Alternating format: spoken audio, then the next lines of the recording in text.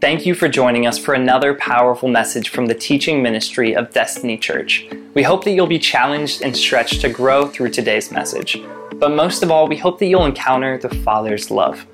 If you're in the greater Mobile Bay area, please join us for our weekend worship celebration. Or if you're looking for a church family excited for a revival, please come join us in bringing heaven to earth. In John chapter 17, we're going to go there a little bit later in the message this morning. That's where we're going to land in the scripture. So go ahead and get that pulled up on any of your apps on your phone, or if you're like me, I like to just bring my good old-fashioned hardcore Bible with me.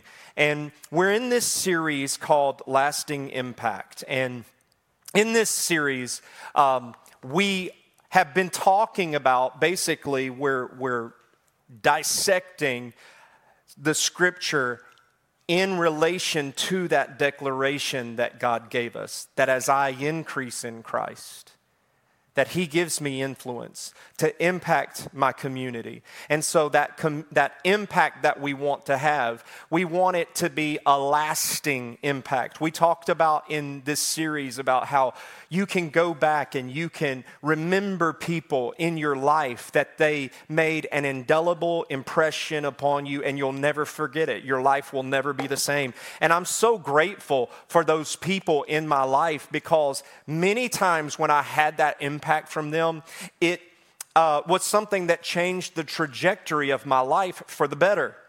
Now, I had a lot of impacts that were also negative, that could have impacted my life for the worse. But what we have to do is we have to increase in Christ, because as we increase in Christ, when something negative happens to us, like trauma, we understand that our trauma doesn't define us. Does that negate the trauma? It doesn't. That's real. We have scars from that, but that doesn't define my life.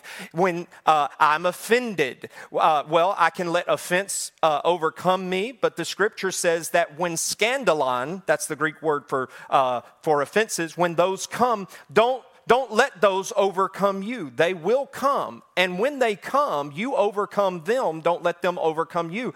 When we have a situation where somebody might slander our character, we can let that kind of impact affect us negatively, but we walk in the spirit of love. We are guided by Holy Spirit. So we always go back to what 1 Corinthians 13 tells us, right? We go back to what does love look like at the end of the day. And listen to me, impacts are going to happen. You're going to have positive impacts. You're going to have negative impacts. And what we do with those is completely up to us, not Holy Spirit. Even if Holy Spirit wants to work good, we can cause Him not to work good.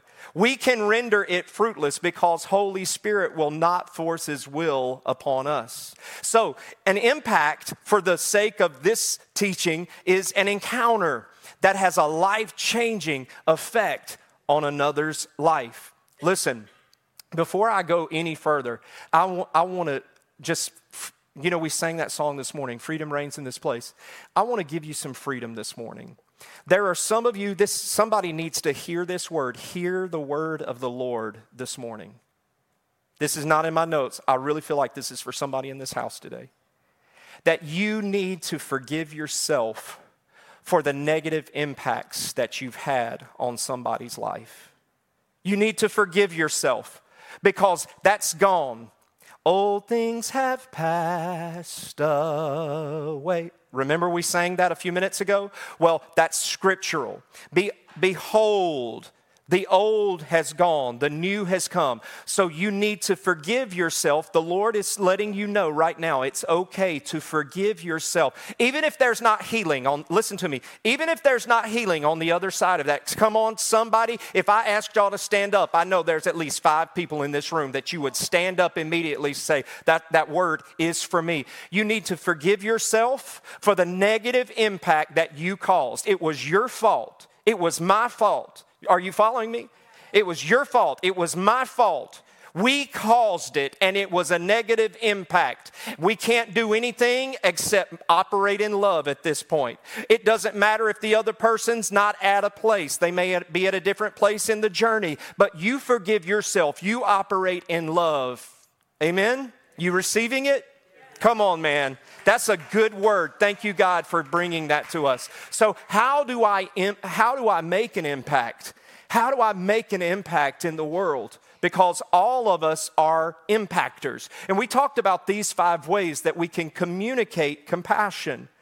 When in the book, The 5 Love Languages, it basically are 5 ways to express love and to receive love. But, when you go out in the world, we're inside the church right now. We're not in the world. So inside the church, we can talk about those lovey, goosey feelings of, those we love one another, being intimate with the Lord. Well, there's people outside here, they don't understand that language. But we can talk about that in here. So outside the church, instead of saying love languages, it's just ways to communicate compassion.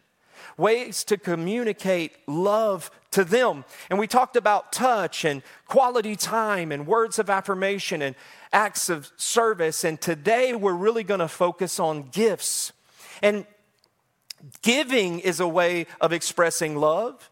And I don't know if you like to receive gifts. There are some people that you can give them gifts and it just doesn't matter to them. Doesn't speak love to them. They get it in one of those other 4 ways.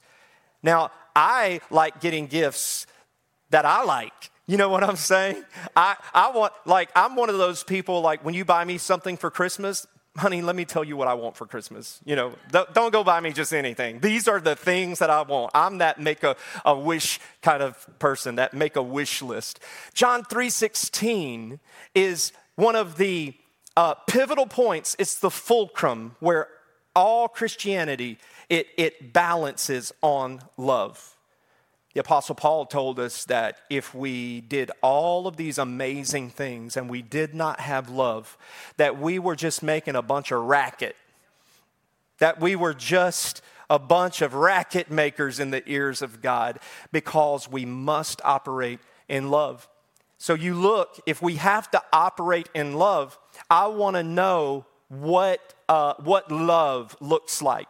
And so I go to the author of love, because God is love. That's in Scripture, it says God is love. Like, I don't know if you know this or not, but love, think about this now. This is deep. Love is just not a feeling, but it's actually a substance. Like, love is matter. Are you following me? God is spirit, but when I say matter, I don't mean necessarily in the earthly sense of matter. I guess there's no thing as spiritual matter, I don't guess, but the point I'm making is like, love is the substance that God is made of. Like, He is love. Like, man, that's so powerful that He's not like love, or He's not, like clothed in it. No, He is love. Like, it is the essence of His being. So if I'm going to operate in love, then I want to know what is the model of love. Because, people say, well, I love pizza, I love baseball, I love my car. We don't really mean those things. That's an affection or an infatuation that we might have with some inanimate object. But love can be boiled down into like these 4 different categories. In the Greek, they would interchangeably use these words. And one would be phileo, and that's the love that I might have for Harold. Like, we're friends. That's friendly love. Phileo. Then storge would be what Shay and I have. That's family love. That's my love that I have for my wife, my children, my, crazy Uncle Fred. That's storge love. It's that family love that goes a little beyond just friend love. And then there's eros love. That's the love that in a believer's world, that I can only have that love with my wife. And that's where we're attracted physically to each other. And then there's this other love, and that's the love that we really are talking about. So let's read this. Let me read it. For God loved the world so much, he gave his one and only Son, that whoever believes in him will not perish but have everlasting life. That's a scripture that, they teach you that right out of the gate in Sunday school. You know, that basically is the crux of the matter when it comes to our relationship with the Lord. Look at this. The word love here is agapeo. That Greek word, it's the highest, most pure form of love as a choice, not out of attraction or obligation. I choose to love you. Like I'm choosing to love you. Like it's one of those that you don't deserve the love. I don't deserve the love. But it's a love that comes, and it's not, I heard somebody say, well, I don't have a choice. No, you do have a choice. You do have a choice to love. But if you don't, like if you're forced into it, it's not agape love. It's probably not love at all.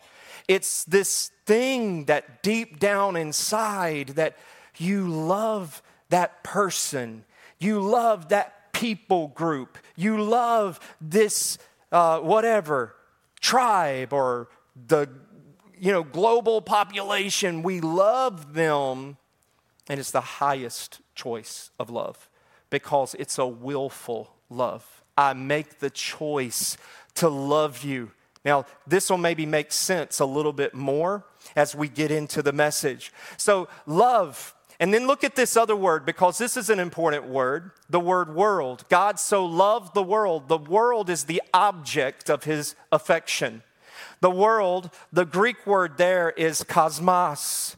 And it means, listen to me, man, it means an orderly arrangement, adornment, or decoration.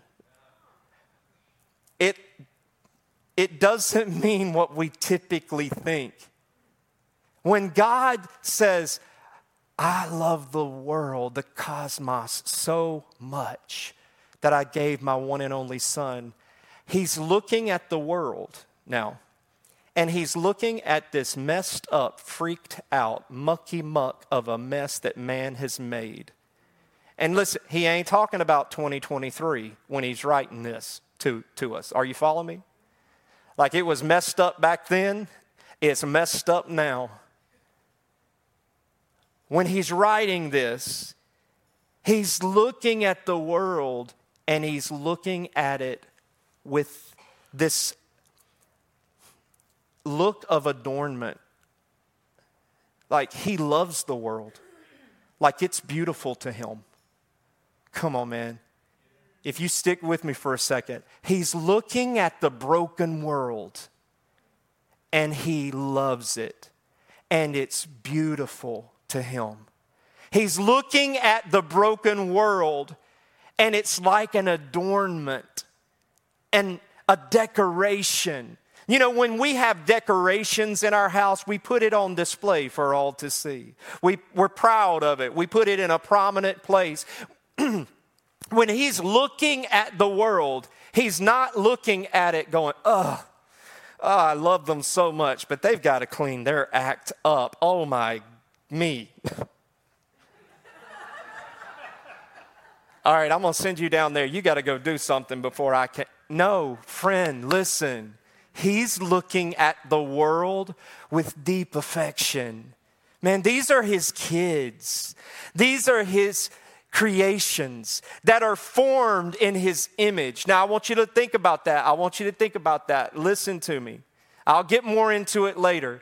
But when he's looking at the world, the cosmos, he's looking at it with the heart of a father who has begat mankind. And he loves mankind.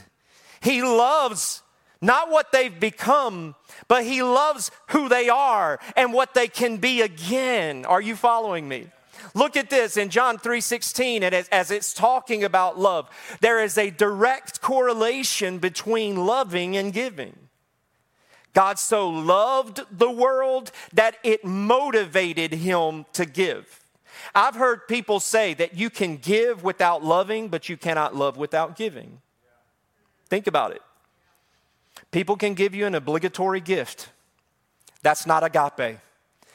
They might give it to you out of an obligation because you're retiring, or it's Pastor Appreciation Day. I don't even like that guy, but I got to write a check, to whatever, what I'm saying. It's not that. It's a direct correlation that when we love like God loves, the loving evokes a generous heart. And so how do we see the world is the question, all right? How do we see the world? Now, I don't want to get on a soapbox too much because y'all know I like to get on those. But how do we see the world? You know what? I was raised to see the world as disgusting. Bear with me, folks. Now, I'm going to be transparent with you. I'm going to talk about me because I can talk about me and my experience. I was raised to see the world as disgusting. And y'all can go, well, the church did it to you. No, friend, I looked at the world as disgusting before I ever knew Jesus. So people in my life taught me to look at the world as disgusting before I ever knew Jesus. Then I came to Christ, and it helped me. It elevated me a degree or two towards love. But then I became... I came to this place where then I saw the world as an object, a project that I need to go fix, and I need to go solve the world's problem. And listen, I don't think that's what God called us to do. You got to be careful because in our divided culture, are you following me? In our divided culture, in our divided church, meaning that, yes, did I just say? Absolutely, I said that. The church in this day and age is as divided as it ever was on different things because we've made other things besides love our object, or our action. And so, seeing the world as disgusting or repulsive, like, I'm being honest with you, I still struggle with that. I still struggle with how I was raised. And I see people living certain lifestyles, and I struggle with being repulsed by that. I struggle with just dealing with that. Is that okay? I'm not asking you if it's okay biblically. I'm asking you, is it okay for me to be honest with you? Like, I struggle at times, man, with people. I struggle with people in my own family. Well, Pastor, you don't know because stop that mess. Just stop. I can start in my immediate household. Are you following me? Man, don't put that on me. I can move out to my extended family. Dude, I'm telling you, I have dysfunction in my family, and don't look at me like I got three eyes because all of us in here do. We all have it. We all have it. But I'm telling you what, as we operate in a spirit of love, it'll change our heart if we will allow it. How do we see the world? I was reading this book, and I keep saying, man, I want to do a study on this. And it's called I Want to Bear Fruit.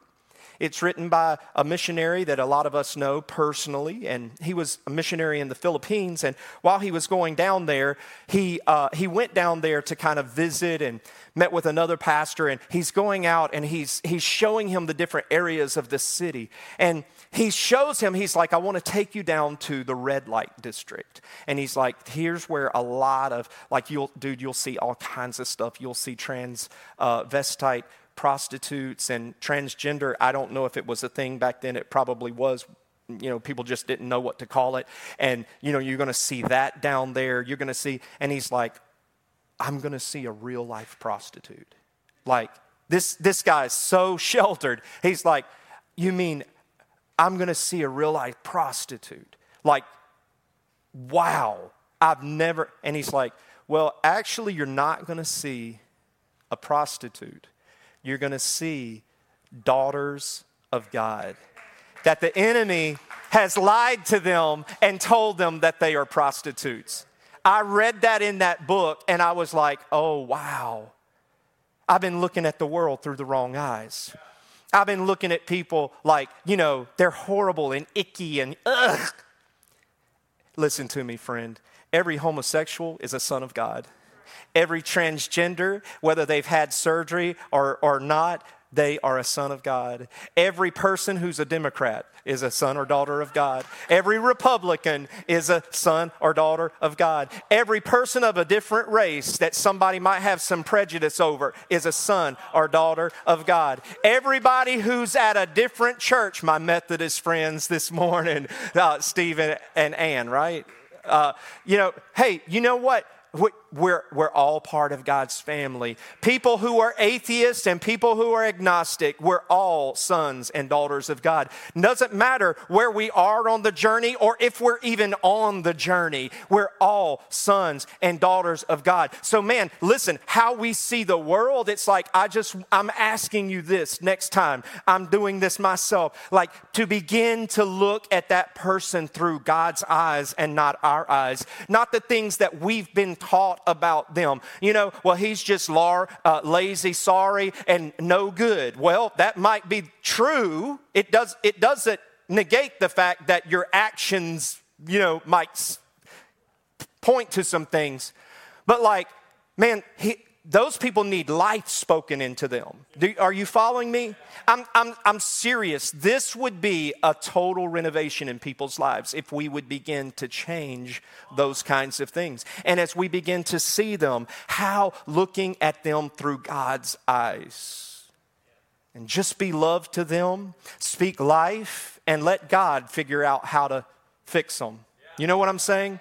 Like, just let God figure out. As a matter of fact, if we would operate that way, it would alleviate us from a lot of pressure. Because I'm just telling you that when I was growing up and how I was taught to see the world, I was taught that I was supposed to fix everybody. That it was my job as the pastor to fix up your craziness. Does that make sense? And I'm like, you know what? It's not my job. It's not my job to make you believe. It's my job is just to speak the truth, and it falls wherever it may. You know what I'm saying? I can't fix you, and you can't fix me. The only thing that we can allow is Holy Spirit, our submitted will to Him, and Holy Spirit will come and will do the work. And sometimes, I'm not going to lie to you, I get irritated with folk. I do. I know y'all don't. Y'all never get irritated with people. But I get irritated with folks because they know better. They've been in the faith too long. And listen, I've got biblical precedent to speak to people. Why?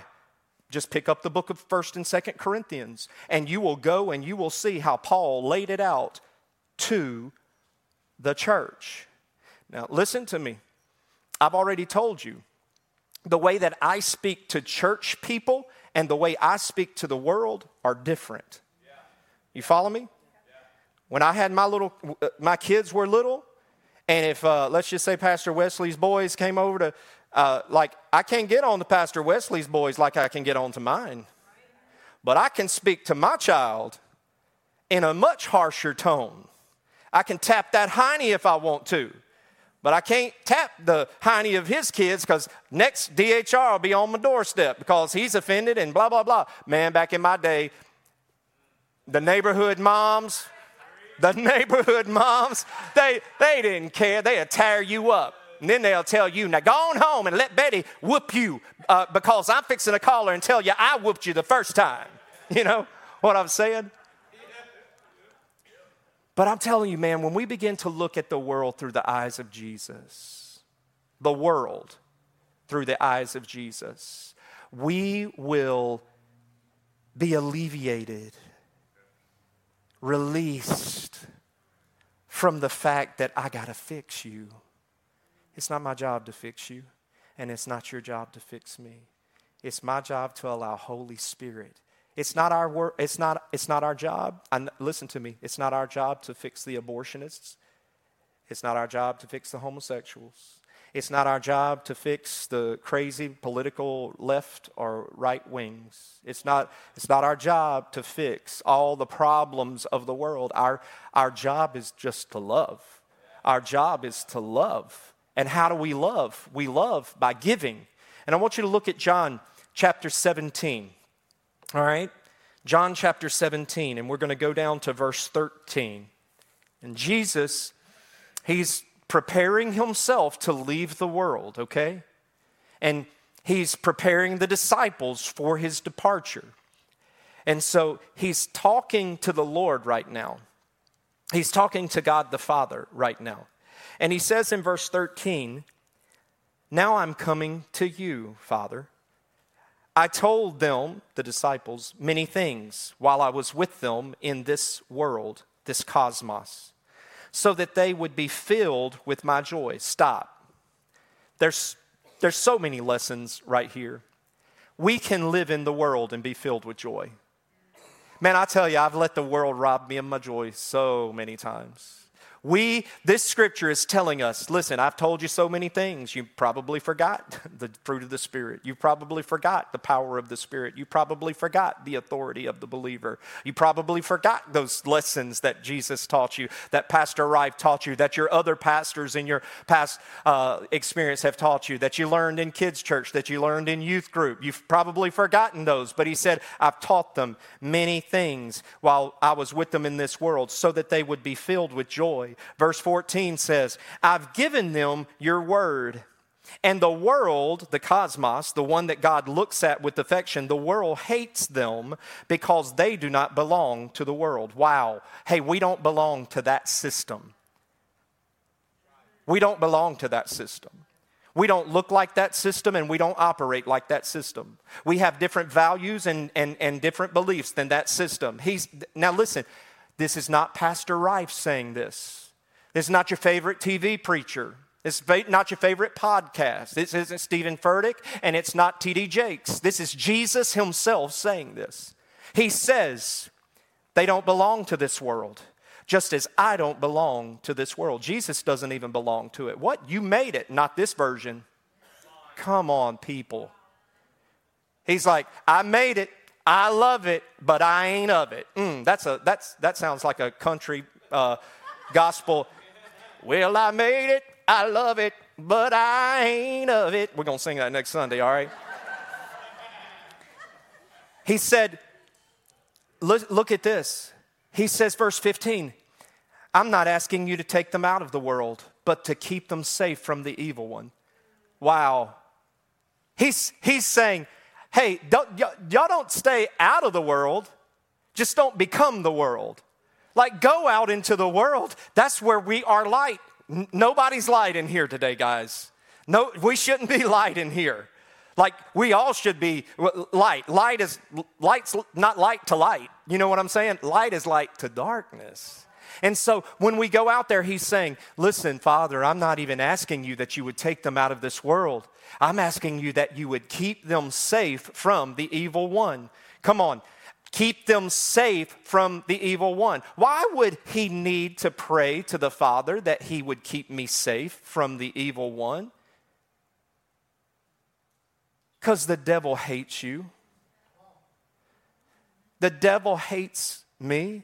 The devil is walking about as a roaring lion, seeking whom he may devour. I can't remember which apostle it was, whether it was John, Peter, or Paul, but he said, I'm telling you what, Peter, it might have been Jesus himself, but he said, listen, right across the threshold of that door, the enemy is waiting to sift you as wheat. Like, I'm telling you, when you leave this place, the enemy will fight you in church. Well, how did he get in here? He came in with somebody. Are you following me?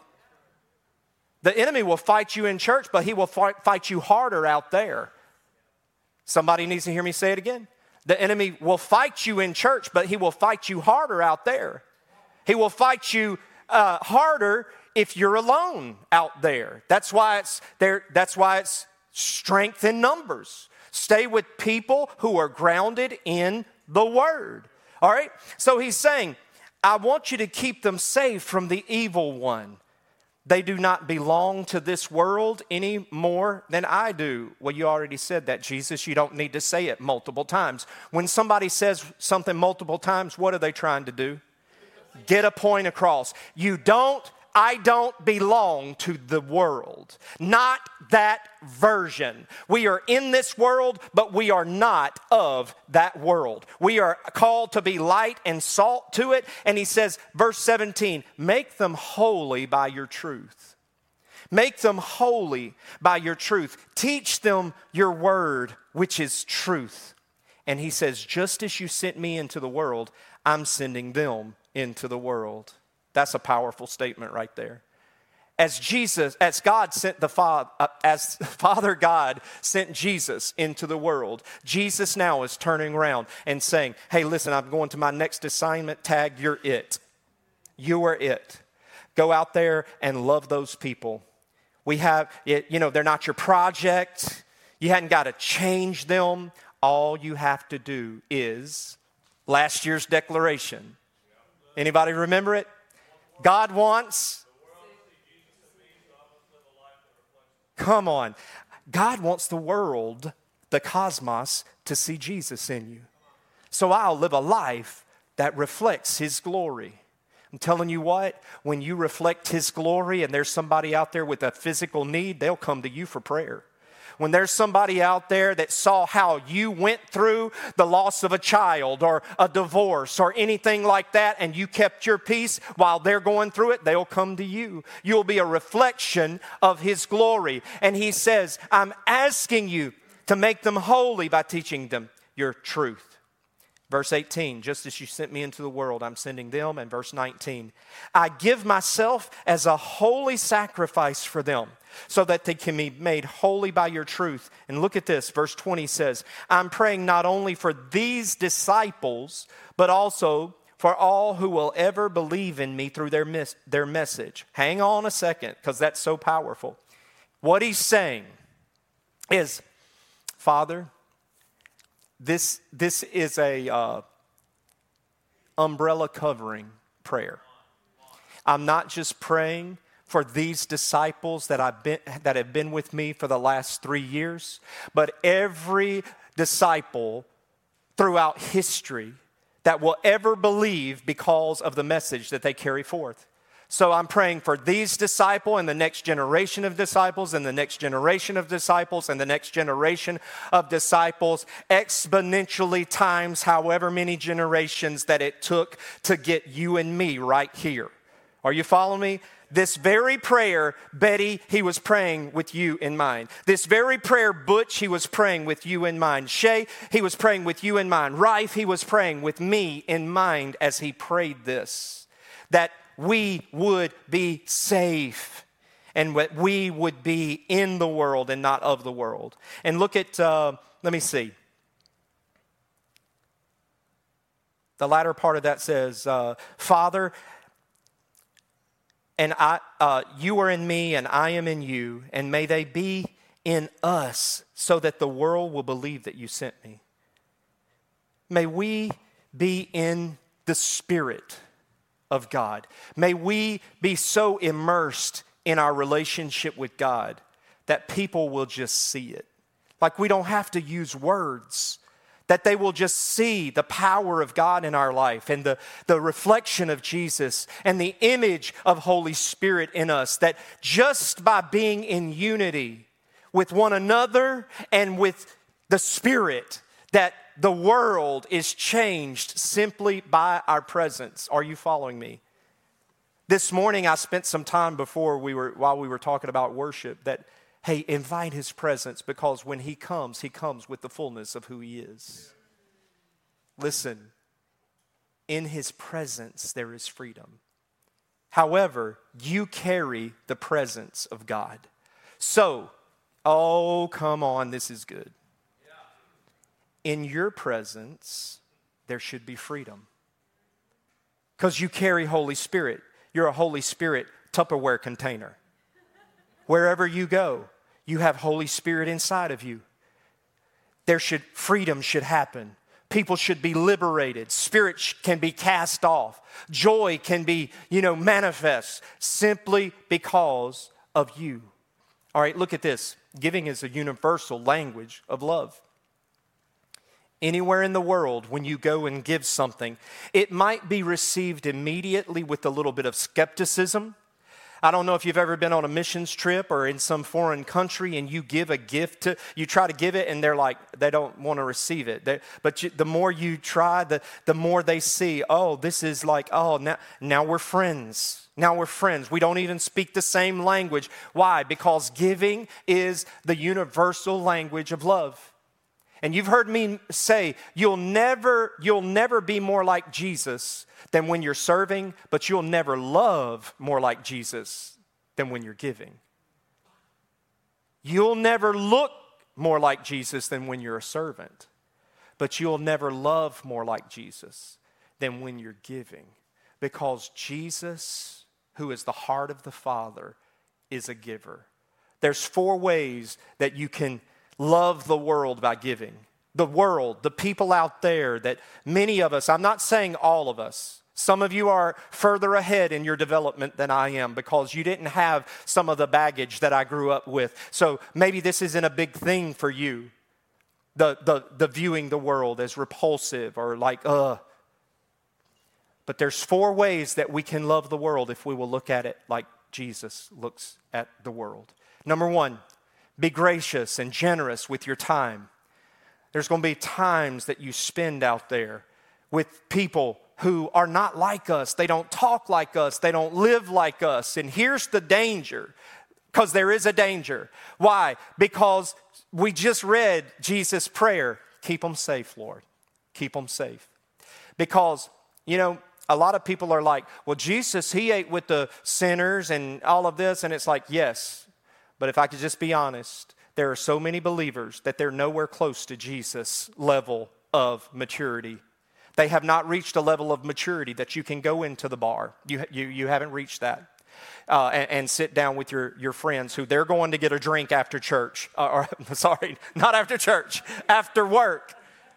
And they invite you. Well, maybe so. The point that I'm making, I've literally had friends that said, man, I'm struggling because the guys at work, they like to go down to this little bar and get a drink. And I'm like, do you feel like you can go and be a witness? Just, you feel like, because they're going to pressure you, most likely. Come on, man, just have one. How do you feel? Do you feel like you can go and be a witness? Or are they going to influence you more? You got to know. You've got to know. Jesus is like, man, pray, Father, that you protect them from the evil one. Listen, before you just strike out spending time with people, because I'm telling you, you'll start spending time with people and before you know it, you'll take on their mindsets. I have seen that time and time. I didn't fall off the ministry potato truck yesterday. I've been riding this thing for almost 40 years. I've seen it time and time and time and time again that people do start spending time in different places, and all of a sudden, the next thing you know, they're not even sure about their faith. Listen, that is not what God is talking about when he says being in the world, but not of it. Go out, be the witness, be the light. Look at this. Be generous with your time, but be generous with your talents. Be generous with your talents. There are so many people that you have so many gifts that the world needs. This very week, we've been talking about people. And I had, years ago, I had a guy come to me and he said, I just don't know where my place is in the church. I knew exactly where it was, but it wasn't where he wanted to be. And it's certainly not on the praise team. You can't carry a tune. Can't, man. He couldn't. It's not to speak because you're not eloquent, and not that you have to be eloquent because, hello. But he's not educated in that area, but he is a magnificent servant, like a helps kind of. And I said, your gift is this, but that's not where he wanted to be. And so he was constantly not happy in his place in the kingdom. And I said, man, when you finally get okay with what God created you to be, you're going to hit your stride. And years later, he finally hit that stride. But use your talents, because I can do things that you can't do, and you can do things that I can't do. And again, I was talking to somebody this very week about how that person so talented, that person so gifted in certain areas, and he's going to begin to help in some areas where there are some physical needs that have to be, taken care of. The third thing is this: be generous with your temperament. This is probably the hardest one for me. Be generous with your temperament. Like, I'm telling you, I've gotten so much better over the years. I would be in a restaurant, and if I heard somebody, man, just using foul language, it would so get under my skin. It would ruin me.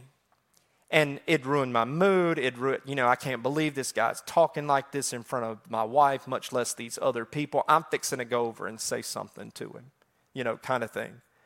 And while I know that there might be an instance for that, make sure Holy Spirit is the one who tells you to do that so that you don't get your tail whipped. But be generous in your temperament. Don't be so quick to wrath. Don't be so quick to become indignant over things, because the world acts like the world. They don't act godly. Because they're not. They're ungodly, so they act ungodly. So don't expect godliness from the world. You know what I'm saying? And by the same token, the flip side of that is don't expect ungodliness from the church either. So be generous in our temperament. You know what that is called? Grace. That's what it's called, grace. I'm giving that guy grace. I'm giving that person grace. I'm giving that person grace because they don't know. They don't know what they're doing. Just like when Jesus was on the cross, he's like, Father, forgive them. They don't know. Jesus was not on the cross and saying, I want to tell all y'all sorry suckers, y'all don't know what y'all are doing, and I'm fixing to bring down hell fire on y'all. I'm fixing to go up to heaven, and I'm opening up a can before I go. Like, he's like, Father, forgive them. They don't know what they're doing. They don't know. We should be like that. Like, they don't know. They don't know. And so you know what? When you feel that temper rising inside of you, who's in control? You are. And you begin to operate in love, joy, the fruit, peace, patience, gentleness, kindness, faithfulness, self-control. You begin to operate. I begin to operate in that. Begin to diffuse the situation. You know what I'm saying? And think of something good to say. Words of affirmation. Think of something good to say. I've used that this week when I was in a situation where, man, the folks at the restaurant, I'm like, I could get upset about this, or I could just do the bigger thing. And I could say, it's no big deal. I paid for this, and I meant to have it this way, dadgummit. I can't eat that. That's going to tear me up. No. Just operate in the fruit of the Spirit. And the last thing is this. Be generous with your treasure. Be generous with your treasure. That's your tangible giving. Like, when you think about giving, really giving is all of these things. I give my time. I give my abilities and talents. I give, joy and peace where I really want to explode right here. It's really all of these. But giving is really, it boils down to, there are times where our treasure, and Jesus, you've heard this said, Jesus talked more proportionately in Scripture about money, the recordings, more about money than any other thing, because money can so quickly become our God. And he said, be generous with your treasure, because that lets you know that the treasure never has hold on you. You can't outgive God. Give. to give it back to you, pressed down, shaken together, running over, Luke, 6:38, I believe says. So these are ways that we can love the world. We can love the world.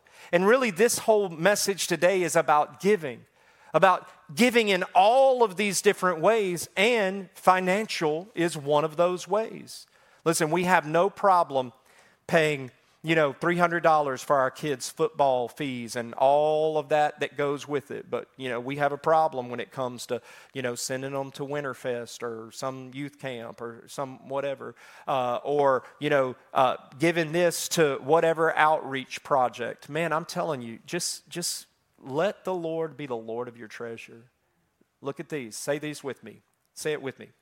Giving is the universal language of love. You'll never love more like Jesus than when you are giving. So how can I take what you've told me today, Pastor Rife, put it into action? There's two things. One, we could change our mindset from I can't give that much to I can give this much. Like you've heard me say this if you've been around here for any length of time. You don't have to do everything. I don't have to do everything, but we all should do something. Like whatever we're doing in the church, I'm just saying, like whatever we're doing, like what can I give? What can I give? Because the enemy always takes you down this path of poverty. Well, I can't do that. My God, they're asking for something else. They're worse than the PTO at school or whatever. No, it's about giving. It's about making an impact. And you may make a $10 impact, a $1,000 impact, or a $50,000 impact. I don't know, but it's about what I can give, what I can do. And then this last thing is this. Sign up for the Impact Team meeting that we're going to have on Tuesday, June 13th at 6:30. Now, as you leave today, make sure, Drew, whoever's in charge of all of this, there should be some cards that I want you to give out to people. There will be a QR code on there, and you can either snap that, and it'll take you straight to the link with your phone, or you can go to dci.life, and you can register there.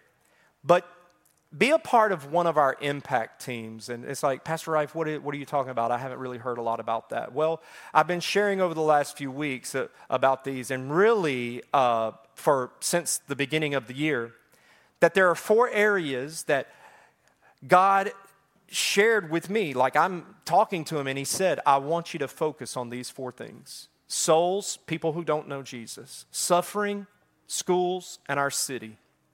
And so, since we've been praying about these things, the Lord actually brought us a school co-op that they're looking for a place. They lost their, I don't know if it was a lease or usage agreement or whatever. And so they approached us, and they're like, hey, can we use your building? And we're like, we don't know what that looks like or if we can even do that. But let's at least meet and talk about it, because we've been praying about this that God told us to operate in the schools. I totally was thinking outside outside in the public arena, in the public school setting arena. And I believe he's opening those doors to us as well. But he brought this one to us and laid it at our feet. And it's like, so we've already met with them, and we're looking forward to having their high schoolers here 1 day a week all next year. So isn't that awesome? That's a part of this. And as far as souls and suffering, we already do some of that kind of ministry through some sozo type ministry and things like that. But I know that there are other opportunities, and we've tried to reach out and get involved in the jail system, and I do a little bit in Bay Minette. But we've wanted more of that, and the doors have not opened yet for us. And I don't fully understand why, but God will, because we know that's a people group that's on his heart.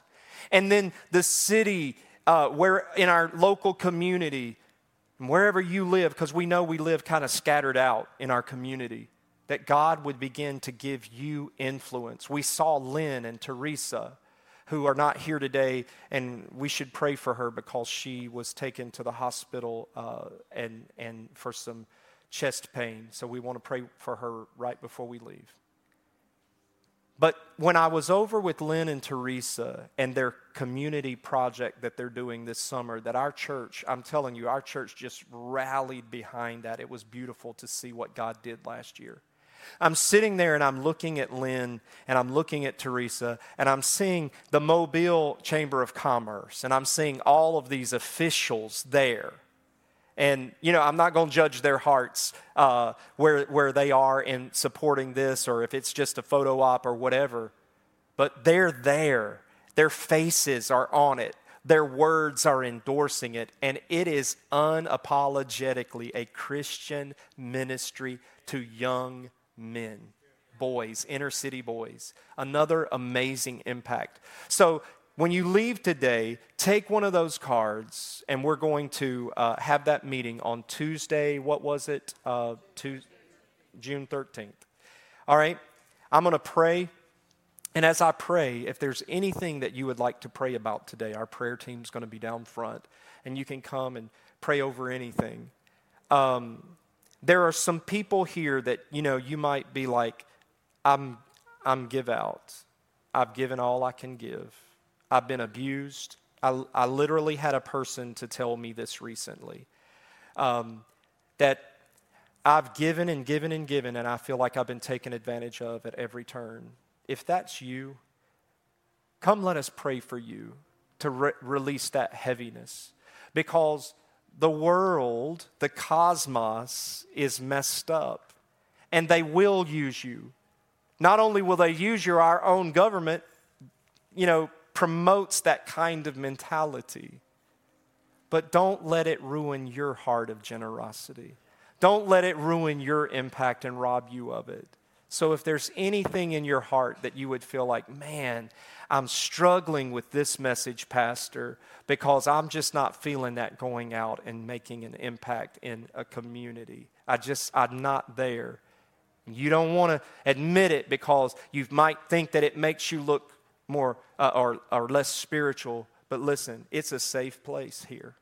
Let us pray for you.